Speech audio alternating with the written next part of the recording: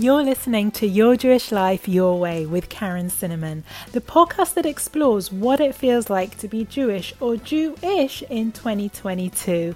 On the show, we divulge all of the secrets and know-how to being confident in celebrating and living your Jewish life your way, with easy, simple ways to embrace your mishpacha through the traditions and rituals you've been dying to learn more about. So save your kvetching, we are talking less Jewish guilt and more Jewish joy here on out. Yalla, forget about the right and wrong ways to be Jewish.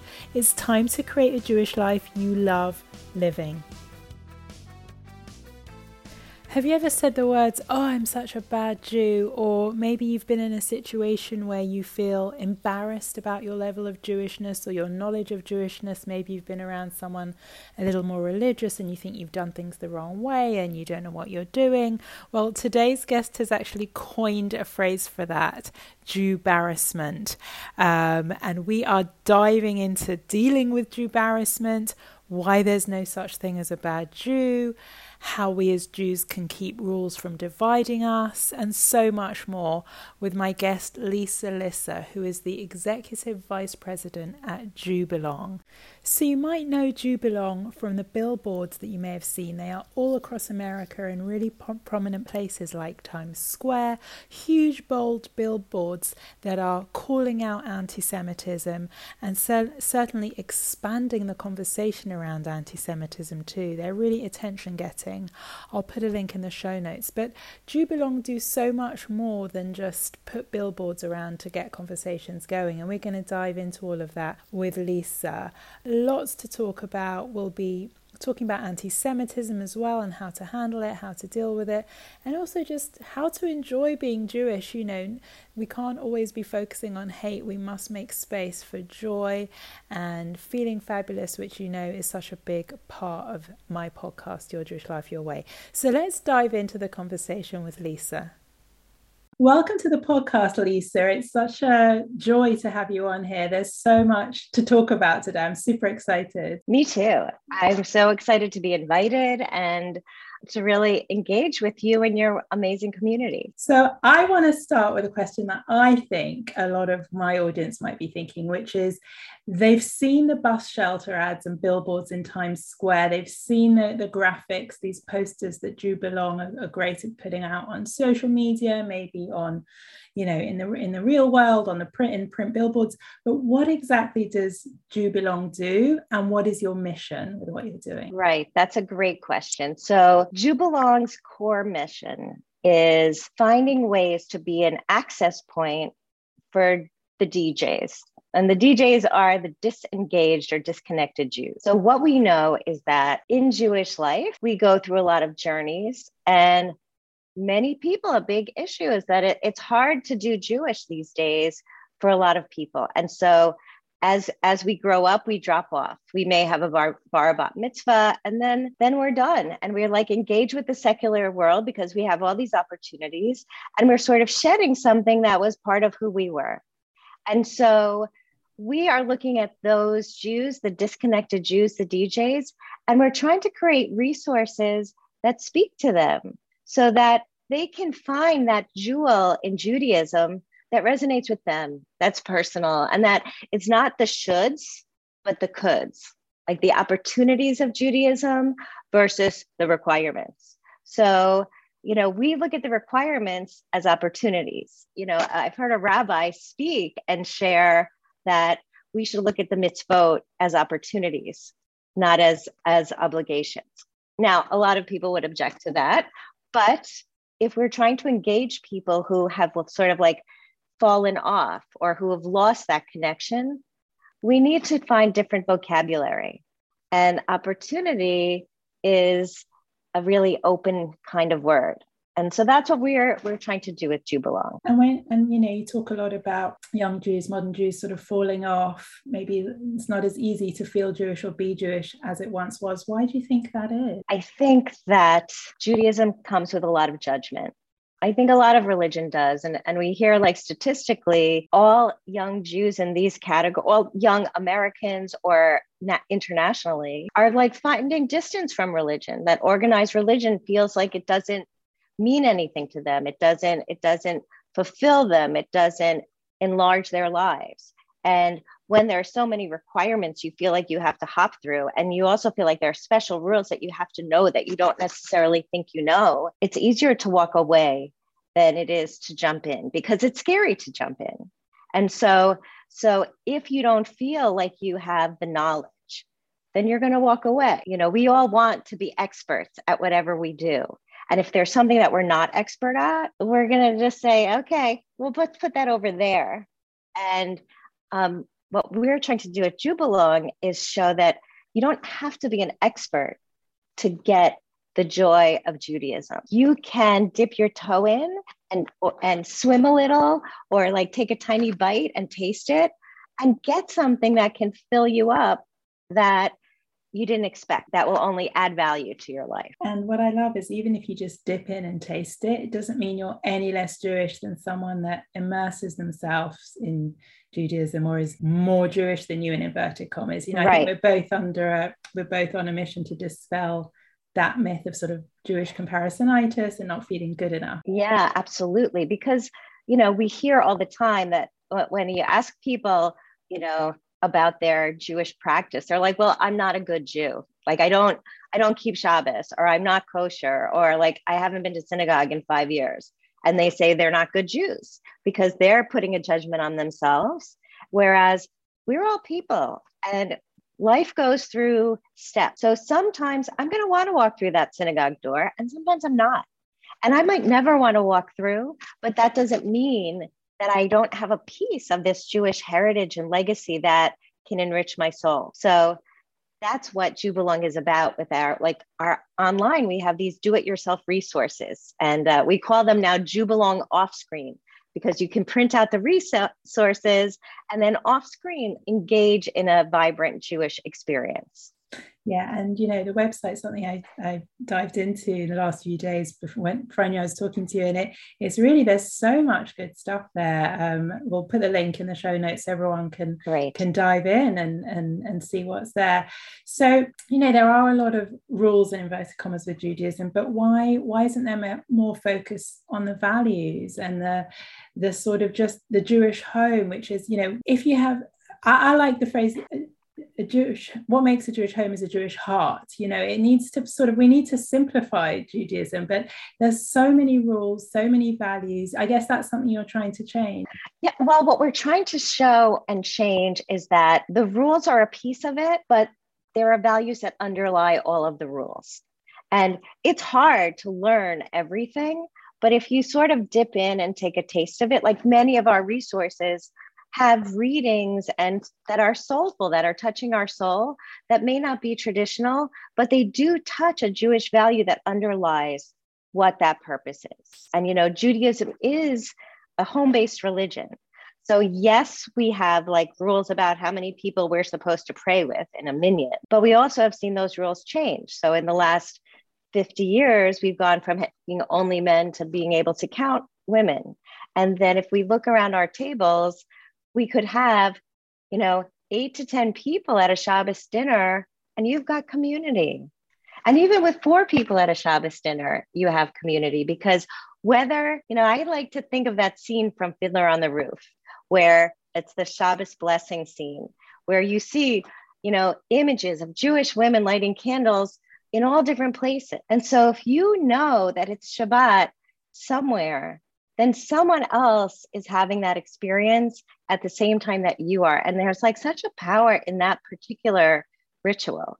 So whether it's Shabbat candles, or whether it's having the Seder, or whether it's, you know, if you know that even if you're just a small group, but other bigger groups are touching you, then you could feel empowered by it. Like, this is about community, not about, you know, strictures, like putting the fence around it, which is a Talmudic saying, doesn't have to make it smaller. It can make it bigger. And you've coined a brilliant word, Jew-barrassment, which I think every one of us can relate to. You know, we're always, no matter how Jewish we are, we find ourselves in a situation sometimes where we're just not sure of ourselves. Are we doing it right? You know, did I do the wrong thing?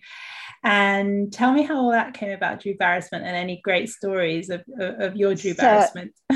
So the thing is, I have to give credit where credit is due. So Archie Gottesman, our co-founder, invented the term Jewbarrassment. And she tells a story about an experience in her family. So I'm going to just share that story with you guys. So she's at Thanksgiving with her family. And, you know, there's people coming in and out the door. It's at her aunt's house, and her cousin is there. And she's like, they're all having drinks in the living room, but she like hears that there's like a hubbub in the kitchen. And so what's going on in the kitchen? She's like kind of listening in. She doesn't really hear what's going on. And then her cousin comes out and like, I don't know if she was in tears or what, but she's like, the feta. And what? The feta? So she put feta cheese in the salad that she brought to Thanksgiving, and they were having turkey, and you can't have milk and meat. And so she was Jew-barrassed because she forgot that she couldn't put cheese in the salad. And so that's like an example. It's a great example. We've all of done that. Jew-barrassment, right? Like that's sort of like the foundational moment that Archie talks about. And I think we can all relate. There are moments that we are Jew-barrassed. Like I had an experience where, I mean, I love my sister. I have an identical twin sister. We are so lucky to have each other. And there was a time where she kept kosher and I did not. But we're having a picnic outside and she asked me to bring food and I brought it in my glass bowl, and then it started raining and she wouldn't bring my bowl in to clean it in the sink because it wasn't a kosher bowl. And for me, that was very Jew-barrassing and it kind of pissed me off. But at the same time, I recognize that everybody has the rules that make them feel like they're doing it right, but we shouldn't make those rules be dividers. Right. That's why we want to like fight against Jew-barrassment, because there's no reason we have to make other Jews feel like they're doing less. But you know, a lot of Jews do make other Jews feel like they're doing less. So you're obviously working with the individuals feeling Jew-barrassed, but what about the perpetrators or the more religious? Right. So sorry, perpetrators is a strong word, but you know, that's a strong word. Yes. So, but the more religious people who think that they're more Jewish or they're a better Jew, it's a little hard for us to communicate to them. They are not the people we're speaking to with our resources. What we're saying is, you know, that's their issue. Like we can only be responsible for ourselves. Like I'm not going to Jew-barrass you, but I am not going to let them Jew-barrass me, right? Well, I think social media is a really interesting place as well, because whereas in real life, different types of Jews might gather in different arenas, different neighborhoods, different areas, sometimes, not all the time. Online, let's say on Instagram, we're kind of all in one place. So we posted something the other day. Well, I posted a reel all about, you know, if I don't keep kosher, I'm still Jewish. If I don't do this, I'm still Jewish. And there were so many comments.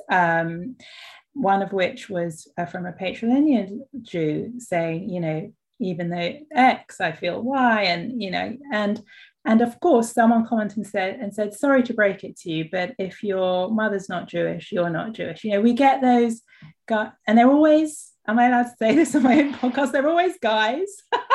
And they always often don't have a photo on their profile, and they just say this stuff, and it's just not necessary. Okay, we're trying to create a certain conversation here, and I don't know if you have that on your social media or how you use social media differently. So we definitely get that on our social media. I mean, we are trying to be an open tent, and then people come at us and say, you're wrong, it can't be that way.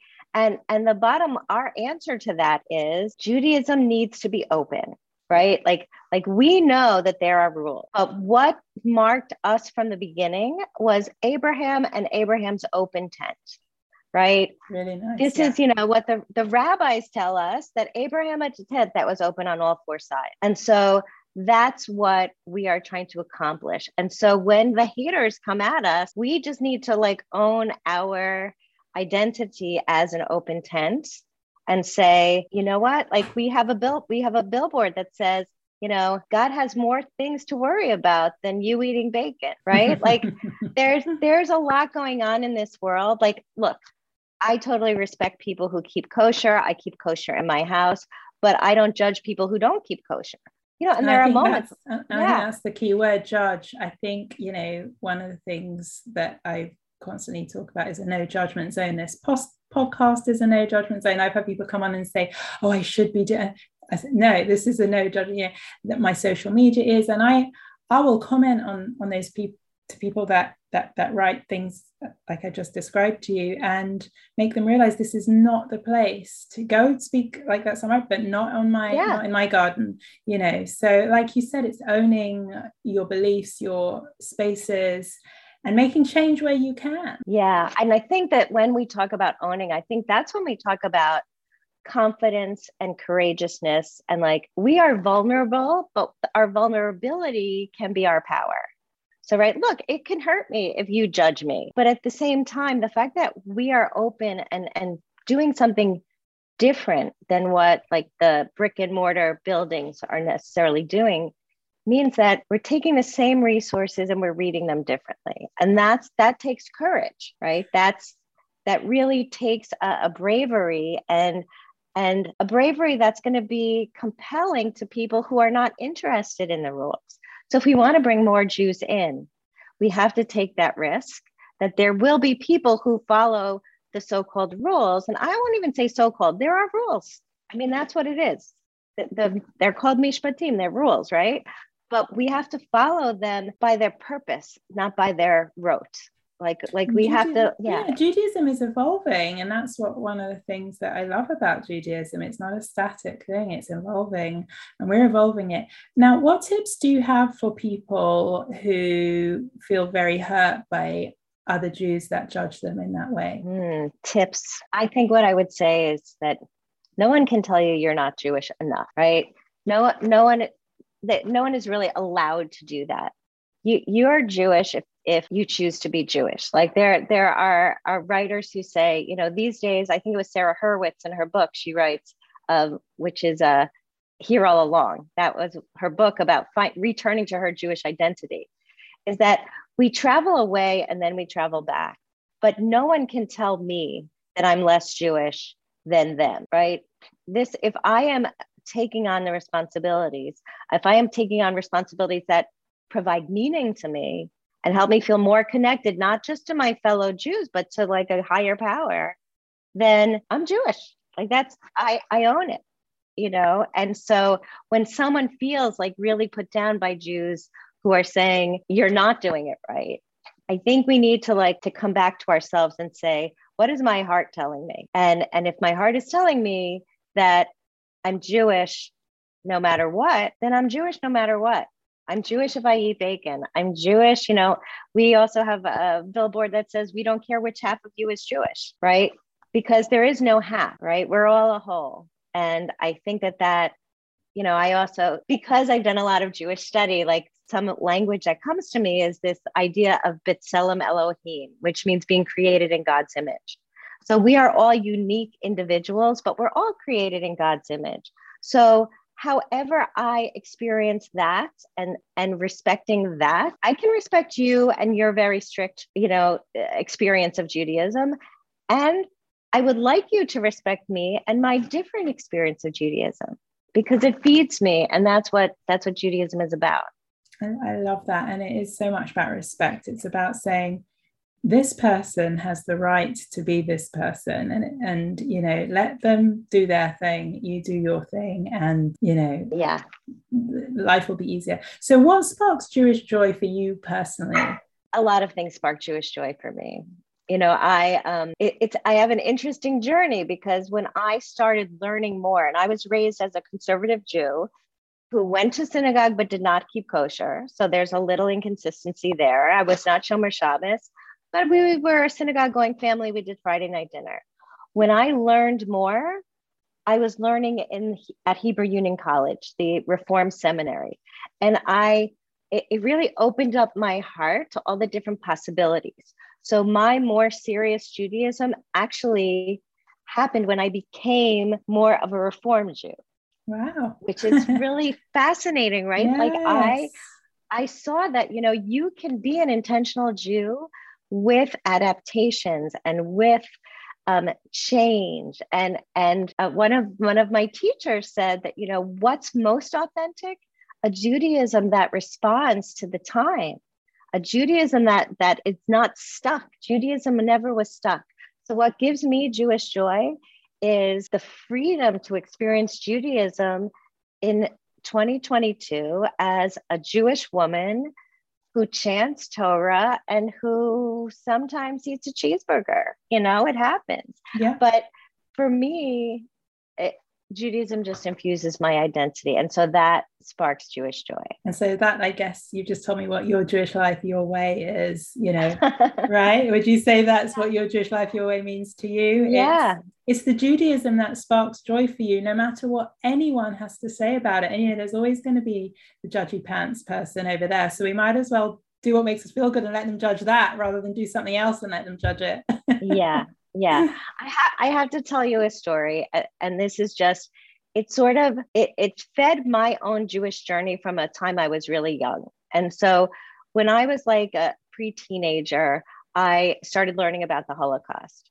And what I saw when I was learning at that young age was it didn't matter how Jewish you were, whether you were deemed a Jew or not, for the bad guys, right? For the Nazis. Like, you could have a grandparent who converted from Judaism to Christianity. You could be raised Christian and the outside world would still look at you as Jewish. So why not just find the joy in Judaism? If I'm going to be defined by the other as Jewish, why don't I define my own Judaism in a way that fills my life instead of makes it scary? So and like, when I think about it, I was a kid when I came to that conclusion, but like in every different phase of my life, I've lived that a different way. So I love that. Well, speaking of Jewish joy, let's take a quick break. I want to tell you about something that sparks so much joy for me. Just want to take a moment to invite you over to my place. That's my Jewish community, Smashing Life, a place for everyone, Jewish or Jewish, to feel welcome. It's a non-judgmental Jewish community that nourishes and empowers you and gives you everything you need to feel Jewish at heart and supercharged in life, hosted by me, Karen Cinnamon. I'm going to hand over to one of our members, Jeanette, so you can hear what she has to say about Smashing Life. I love all the perks of being in Smashing Life, from the masterclasses to the resources to the discounts to the opportunity to crowdsource in the Facebook group. It all provides so many great benefits. We also have forums, recipes, book clubs, craft clubs, modern Jewish life experts, Zoom Kabbalat Shabbats, monthly expert masterclasses, social events, online and real life, discounts, gifts, and I could go on and on. It really is the place for every Jewish woman. It is super inclusive, super warm, and I invite you to come and join us and connect with me and hundreds of other like-minded Jewish women from all over the world. You'll find a beautiful community local to you, and you'll also create new Jewish friends all over the world to share Jewish culture and joy with, and learn Jewish rituals that will fill your life with purpose. So head on over to smashinglife.club and come join us. So I'm here talking with the wonderful Lisa from JewBelong. We've heard a lot about JewBelong. I'm going to return to hearing more of your work, but right now I want to find a little bit more about you, Lisa, and your Jewish life. Tell me what your favorite Jewish holiday is and why. So yeah, it's Passover. I gotta say, I love Passover. I mean, I have to laugh because like I go all out. Like from the very beginning of of being a little kid and then raising my own family and having my own seders. I love the cooking. Like I love having a meal where you like the cleaning as well. Yeah, I give that was always the husbands, the men in the room. If when I became unmarried, that went to the other men in the room. But I love setting the table and making it beautiful. I love welcoming my family and people who aren't my family to come and join the story.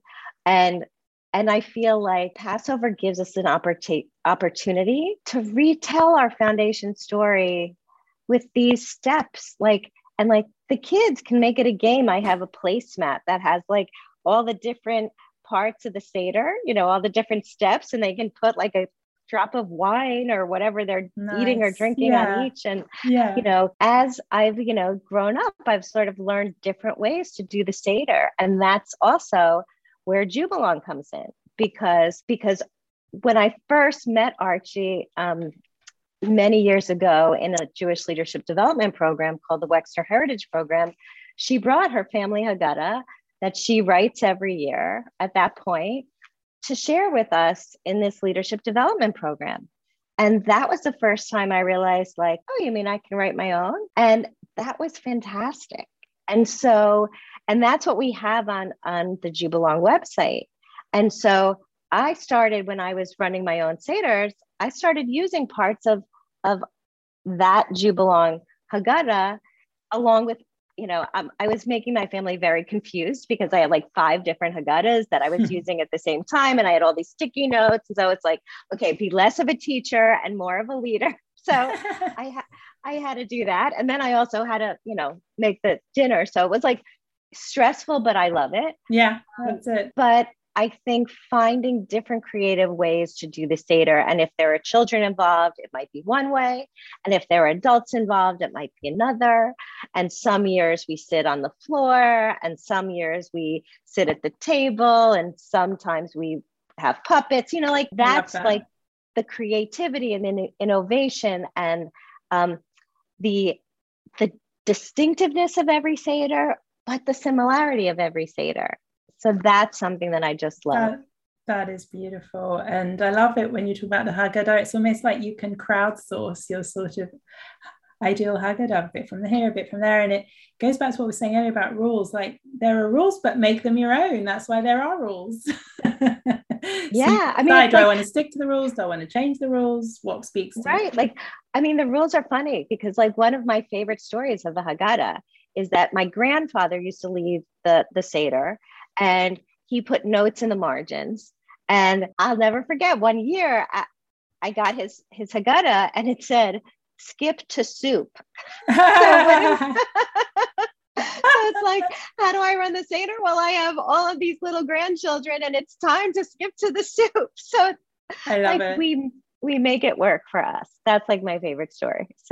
So on that note, I've got to hear more about the way you do Jew. Tell me, what's your favorite tradition? My favorite tradition. Look, I just took on baking challah. I think it had something to do with the pandemic that, we were home and I didn't have that many people at home. But did you start an Instagram account for your baking challah? I did not.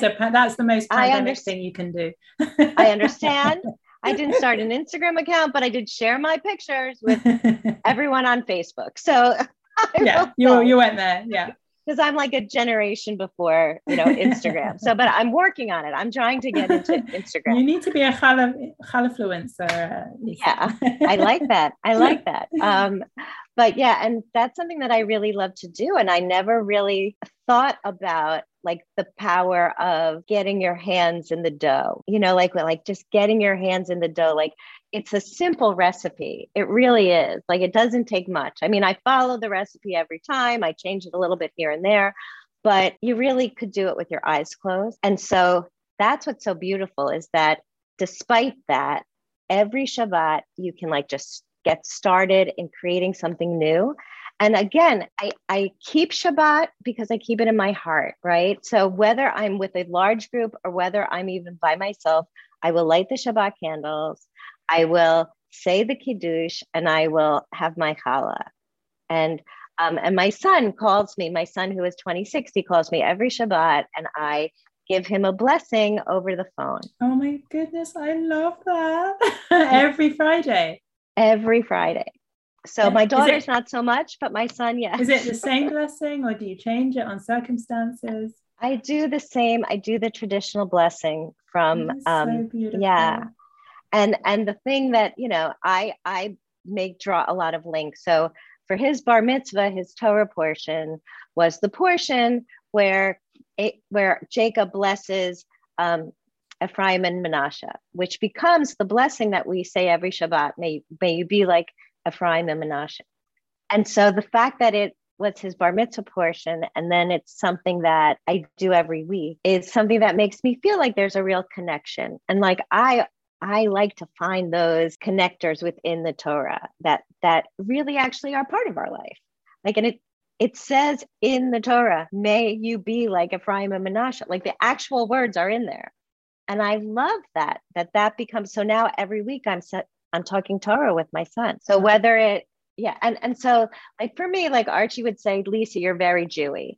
And I would say, yes. And whatever gives you the joy, you have that opportunity. So what does Archie mean by that? You're very Jewy. Because, and I think it may be a Jew-embarrassment thing, because I do a little bit more than most, but everybody has it. Yeah. But, and yet it's not so Jewy, because in our Shabbat booklet, we have a blessing for the children, which is in English. And so that you don't have to feel like sometimes Hebrew is a barrier, right? I don't speak Hebrew fluently. I know how to read it and I know how to sing it, but it takes a while for me to like learn what the words mean. And that's because I'm trying, but not all of us have that time. I'm a teacher, so this is what I do. But we have the power. If the tradition is to bless your children, then you could do any blessing you want. And each of us, we're actually allowed to write our own blessing. So if I have something special I want to say to my child, if I have two daughters and they have different personalities, I might want to give one daughter one special thought. Like, we don't have to think of it as like a blessing and this is it, you're holding it for the rest of your life. We could say, this is my special touch to you for the week. And that's really beautiful, And we can also create our own Shabbat rituals and traditions and plans that work for our families. And yeah, I think through our conversation, I can see it's so much about being confident in living your Jewish life your way and knowing that what you're doing, I can see these blessings ignite so much Jewish pride for you. And I think have you spoken to Ben M. Freeman, the author of Jewish Pride? He speaks so much sense about, sort of feeling that Jewish pride is the answer to so much. Yeah. And let's find the things that make us feel that pride. Like, your story with the blessing is beautiful. Thank you. And I just also want to share that this is something that I've taken on now, right? So in the last 5 years, let's say. But I had a whole life before where I did not do all of these different Jewish things. Do you think it's because you didn't have as much time? I think it's because life took me in different directions, right? When I had 3 young kids, my son is diabetic, but he was diagnosed with type 1 diabetes. I was focused on like medical stuff. I was focused on making sure he was mainstreamed. We did Jewish in our house. We did Friday night dinner. And if I had to do Kiddush with a glass of wine at the restaurant down the street, that's what I did, because I didn't always want to cook dinner on Friday night. Yeah. But that was okay. And so I'm just saying that like we could take on new things and we can let things go. And it doesn't make you more or less Jewish. It just feeds your life what you need at a particular time. I love that. And we've got, I don't know if you know, we have a community for Jewish women called Smashing Life. And we were talking about Shabbat and, ways to mark Shabbat and ways to separate it from the rest of the week. We're just having conversations around it. And one of our members said, the problem for me is I work on Friday and Saturdays. I'm a vet and my night shift at the moment is over a Friday. And we said to her, make your Shabbat another day of the week at the moment. Could it be the Tuesday night on your day off? And isn't that better than just, right, at work, I'm not going to do anything at all? And, now she can enjoy literally the benefits of Shabbat. Shabbat is such a healing ritual. And again, there's no right way to be Jewish, no matter what everyone tries to tell you. Absolutely. And that is really the truth. That's really the story of what it means to be Jewish in the world today and what we're trying to access for people with JewBelong. Because, take what you want, take what you think you need, let go of the things that don't impact you, that don't infuse you with more joy, because that's okay. As we look through the stories of, our Torah heroes, it was never a straight line. No. It's not a straight line to being a Jew. And so it's not a straight line to being a person. So I think that's essential. So what advice would you give to someone who's maybe listening, who's struggling with feeling Jewish enough? Maybe they didn't have time to do Rosh Hashanah properly last year, and it's the first year they've not done it because they've got young kids, and or for all manner of reasons. What tips and advice do you have for someone who's struggling with feeling Jewish enough? I think what I would say, and this is another ritual that I have started doing regularly. Judaism is infused with gratitude, right? So we can wake up in the morning, tradition says, and we say a blessing called Moda Ani Lefanecha, which says, thank you, God, for returning my soul to my body so that I can stand and with compassion, I'm adding words, but it's really thank you. Like, I woke up today and thank you. And I think that if we can go through life and just say, deep breath, thank you, and think of it as a Jewish thank you, right? Then we're doing Jewish, right? So if you feel like, oh, I fell off the wagon of Judaism, I don't do enough. You know what? Judaism is really just about being human. Oprah had a whole years ago, the gratitude journals, and we do all of this. We believe that feeling gratitude, acknowledging gratitude makes us feel more whole. And Judaism starts the day with gratitude. Absolutely. So I think that's a way for people who aren't doing much, just one thank you in the morning. One of the things we're bringing out later this year, funnily enough, is a Jewish Joy Journal, which is going to be a gratitude and goals journal with Jewish values, because, we have so much good stuff happening in Smashing Life and with our Instagram community on the podcast, but we felt the need to create something tangible that we can kind of all do together. So that's really exciting, and I'll be sure to send you a copy when it comes out. But moving away from joy quickly, just because I know that a lot of people will know JewBelong for all the work you've done with anti-Semitism. Let's just touch briefly on that. What impact have your billboards had, and what's next? What you've started is real visibility, getting people talking about it that wouldn't normally talk about it. Tell me about some of the reactions to the billboards. And so we've definitely had great reactions to the billboards. I mean, we've gotten press coverage on it. We've gotten, hundreds of thousands of shares and likes and comments on our Instagram and Facebook feeds. Our billboards are designed to bring anti-Semitism awareness into the zeitgeist. They're designed so that not only do Jewish people feel like they're being seen, right? Jews who are engaged, Jews who are disengaged. When someone is saying out loud in the streets something that they're feeling in their hearts and not feeling like they could share it because of the way that anti-Semitism is working in the world today, those people are empowered and feel more of a confidence in their Jewish identity and less afraid. So that's what we know is happening.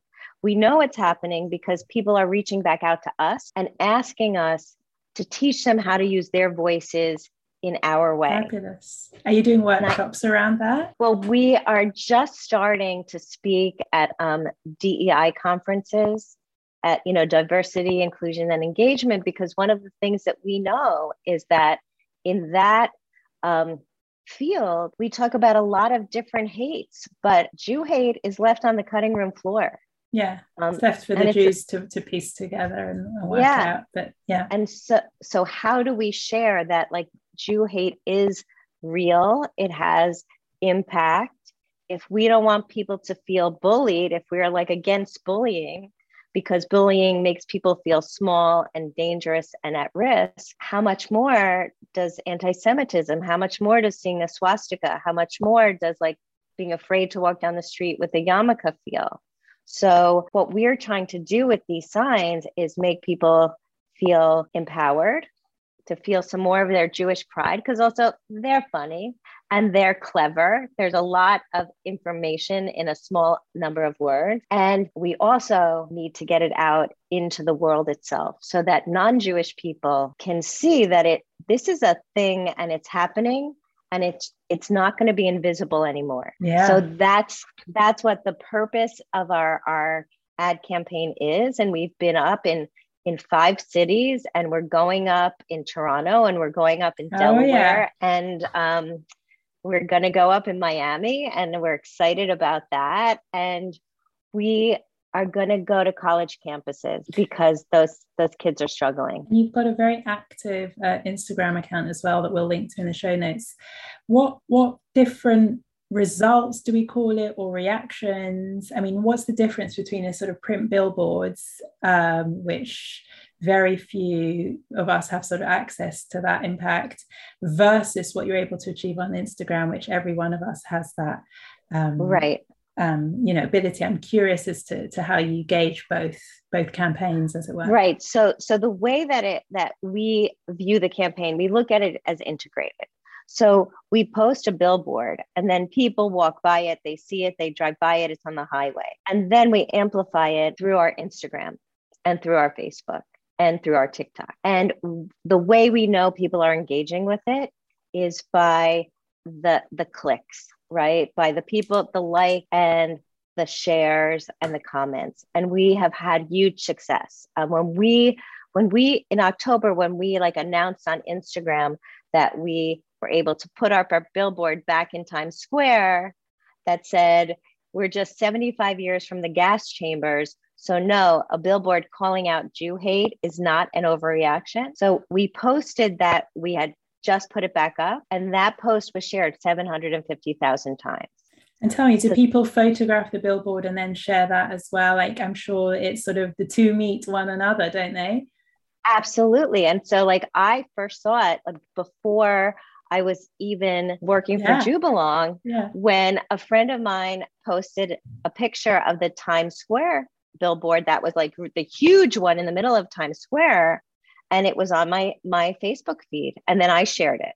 Right. So, each of us have our own communities. And so when you multiply that, that's the organic push of it. And that has been huge. What's your ultimate goal with what you're doing at JewBelong? So our ultimate goal on the anti-Semitism campaign is for people to start talking about it. We really need to have conversations. And that's a metric that's hard to measure. And so right now, what we're seeing it is, I'm thinking of what the right word is, but it's the way the engagement is happening. So people are reaching back out to us who we wouldn't expect to reach out to us, and are sharing their appreciation of the billboard and sharing how they'd like us to use it. So if it's Universal Music Group, which is the biggest music group in the world, says, we love your messaging, we want you to speak at our DEI, we know that we're getting to a different audience. Did that happen? That happened. And Fantastic. That was huge, wow. right? Wow. And then we go on the opposite end, and we have a small billboard company in Borough Park and other Orthodox parts of Brooklyn who see our messaging and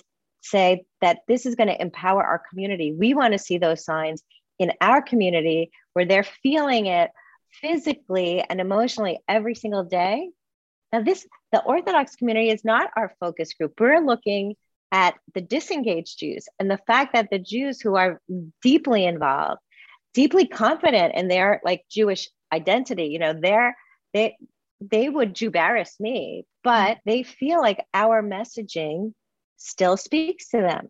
So the breadth of community that we're touching is really remarkable, and I think that it's going to change the way we talk about anti-Semitism in the world today and connect Jews from different I was going to parts say, of the Jewish sadly, when you tell me that story, sadly, it's the anti-Semitism that unites us all as one, when we realize actually we're one and we have to work together. And when you talked about the Orthodox community getting in touch, I was thinking that's a great way to get them in, to educate them how not to Jew-barrass. You really got access to all, and I think the work you're doing is incredible. It sounds like it's literally only just begun, and you've made such it's just incredible to hear. We'll definitely link to some of those billboards for anyone that's maybe listening and outside of the US and hasn't seen these billboards. I want people to see, because no matter how Jewish you feel, either Orthodox or entirely peripheral, seeing a billboard like that just makes you feel seen. Someone's actually talking about me in the mainstream. And it's just, what a sight it Totally. must be. Yeah. So Yeah, we're it's gonna really, yeah. Thank you. we there's so, I mean, honestly, I could chat to you for hours. This is, we'll have to do a part 2 or some sort of collaboration. We'd also love your community to join in with our Jewish Connection challenge that we're holding in a couple of weeks' time. It's a free challenge for feeling more connected to your identity, yourself, others. I'll share some details in case anyone's interested at the end of the episode. But I thought it'd be fun to just lighten up and talk about some fun quick fire questions. Are you up for it, Okay. Lisa? I am so up for it. Okay, let's fire away. Matzo ball soup or bagels with lot? Matzo ball soup. Red wine, white wine, or grape juice for Kiddush? Red wine.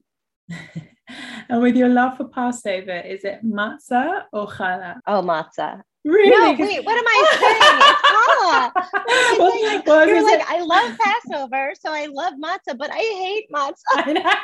Because actually, I've never asked that quick fire question to anyone else because it's obviously challah, but I thought I've just got to ask Lisa. She loves You're Passover testing me. so much. What's your fave Yiddish word? Oi. And if you could have Friday night dinner with any 3 Jewish people, dead or alive, who would it be? Yeah, that's a toughie. That's a really tough one. You know, like with my academic head, I have Moses. I'd like to really sit down with Moses and say, okay, what were those people really like? I would love to sit with Joan Rivers. I mean, she had such an incredible journey.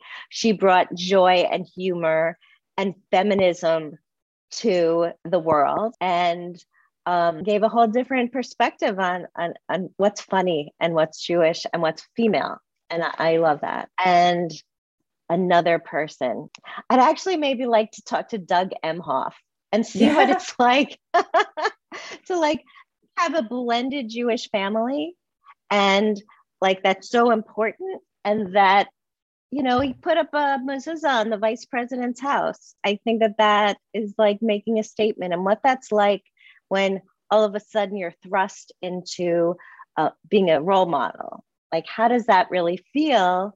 And do you live your life the way you've been living your life, or do you feel you have to do something different? So so I think rules, like entering into a set of rules, but you've got your own. Wow, I love that. And a funny thing about Doug Emhoff, so I only found this out like since the whole recent election, but apparently we were at the same summer camp the same summer a million years ago, and it was a Jewish summer camp. So wow. See, did you actually interact with Doug? I don't think that I did. He was a couple years older than me. And, you know, when you're 10 and he's 12, you're not really talking. So. Well, I love that you threw in a great fun fact into the quickfire round as well. So, Lisa, it has just been so good to talk to you today. I know for one, I'm going to listen to this episode over and over again just to catch all the nuggets and you know, all the talking points. And I think what we can all gather from today's episode is you do you do Jew belong. You know, there's so many puns, and it's such a great word that we have because it is all about you and your Jewish life, your way, and having the courage and confidence to lean into what feels right for you. And I think we started the whole episode with you talking about the rules, and people feel intimidated by the rules. And so I guess together we hope this episode has maybe broken things down a bit and made it all feel a bit less intimidating, wouldn't you say? I think so. And I really think that it's important for us to realize that, you know, different parts of Judaism may resonate with you at different times of your life. And sometimes you may do more and sometimes you may do less. And that's okay. That's what it means to live your Jewish life, is that sometimes I have time to do everything. And sometimes if I can only like sneak in one thing, then that's okay too. But life is a journey. So don't judge what you're doing now based on what you could be doing or should be doing. I think just lean into what you are doing at this moment right now. Oh, thank you, Lisa. We're going to put all your JewBelong links in the show notes so everyone can have a look at all those wonderful resources you provide. And yeah, I hope to have you back on the podcast again soon. Yeah, fantastic. I would love to come. All right. Thank you so much.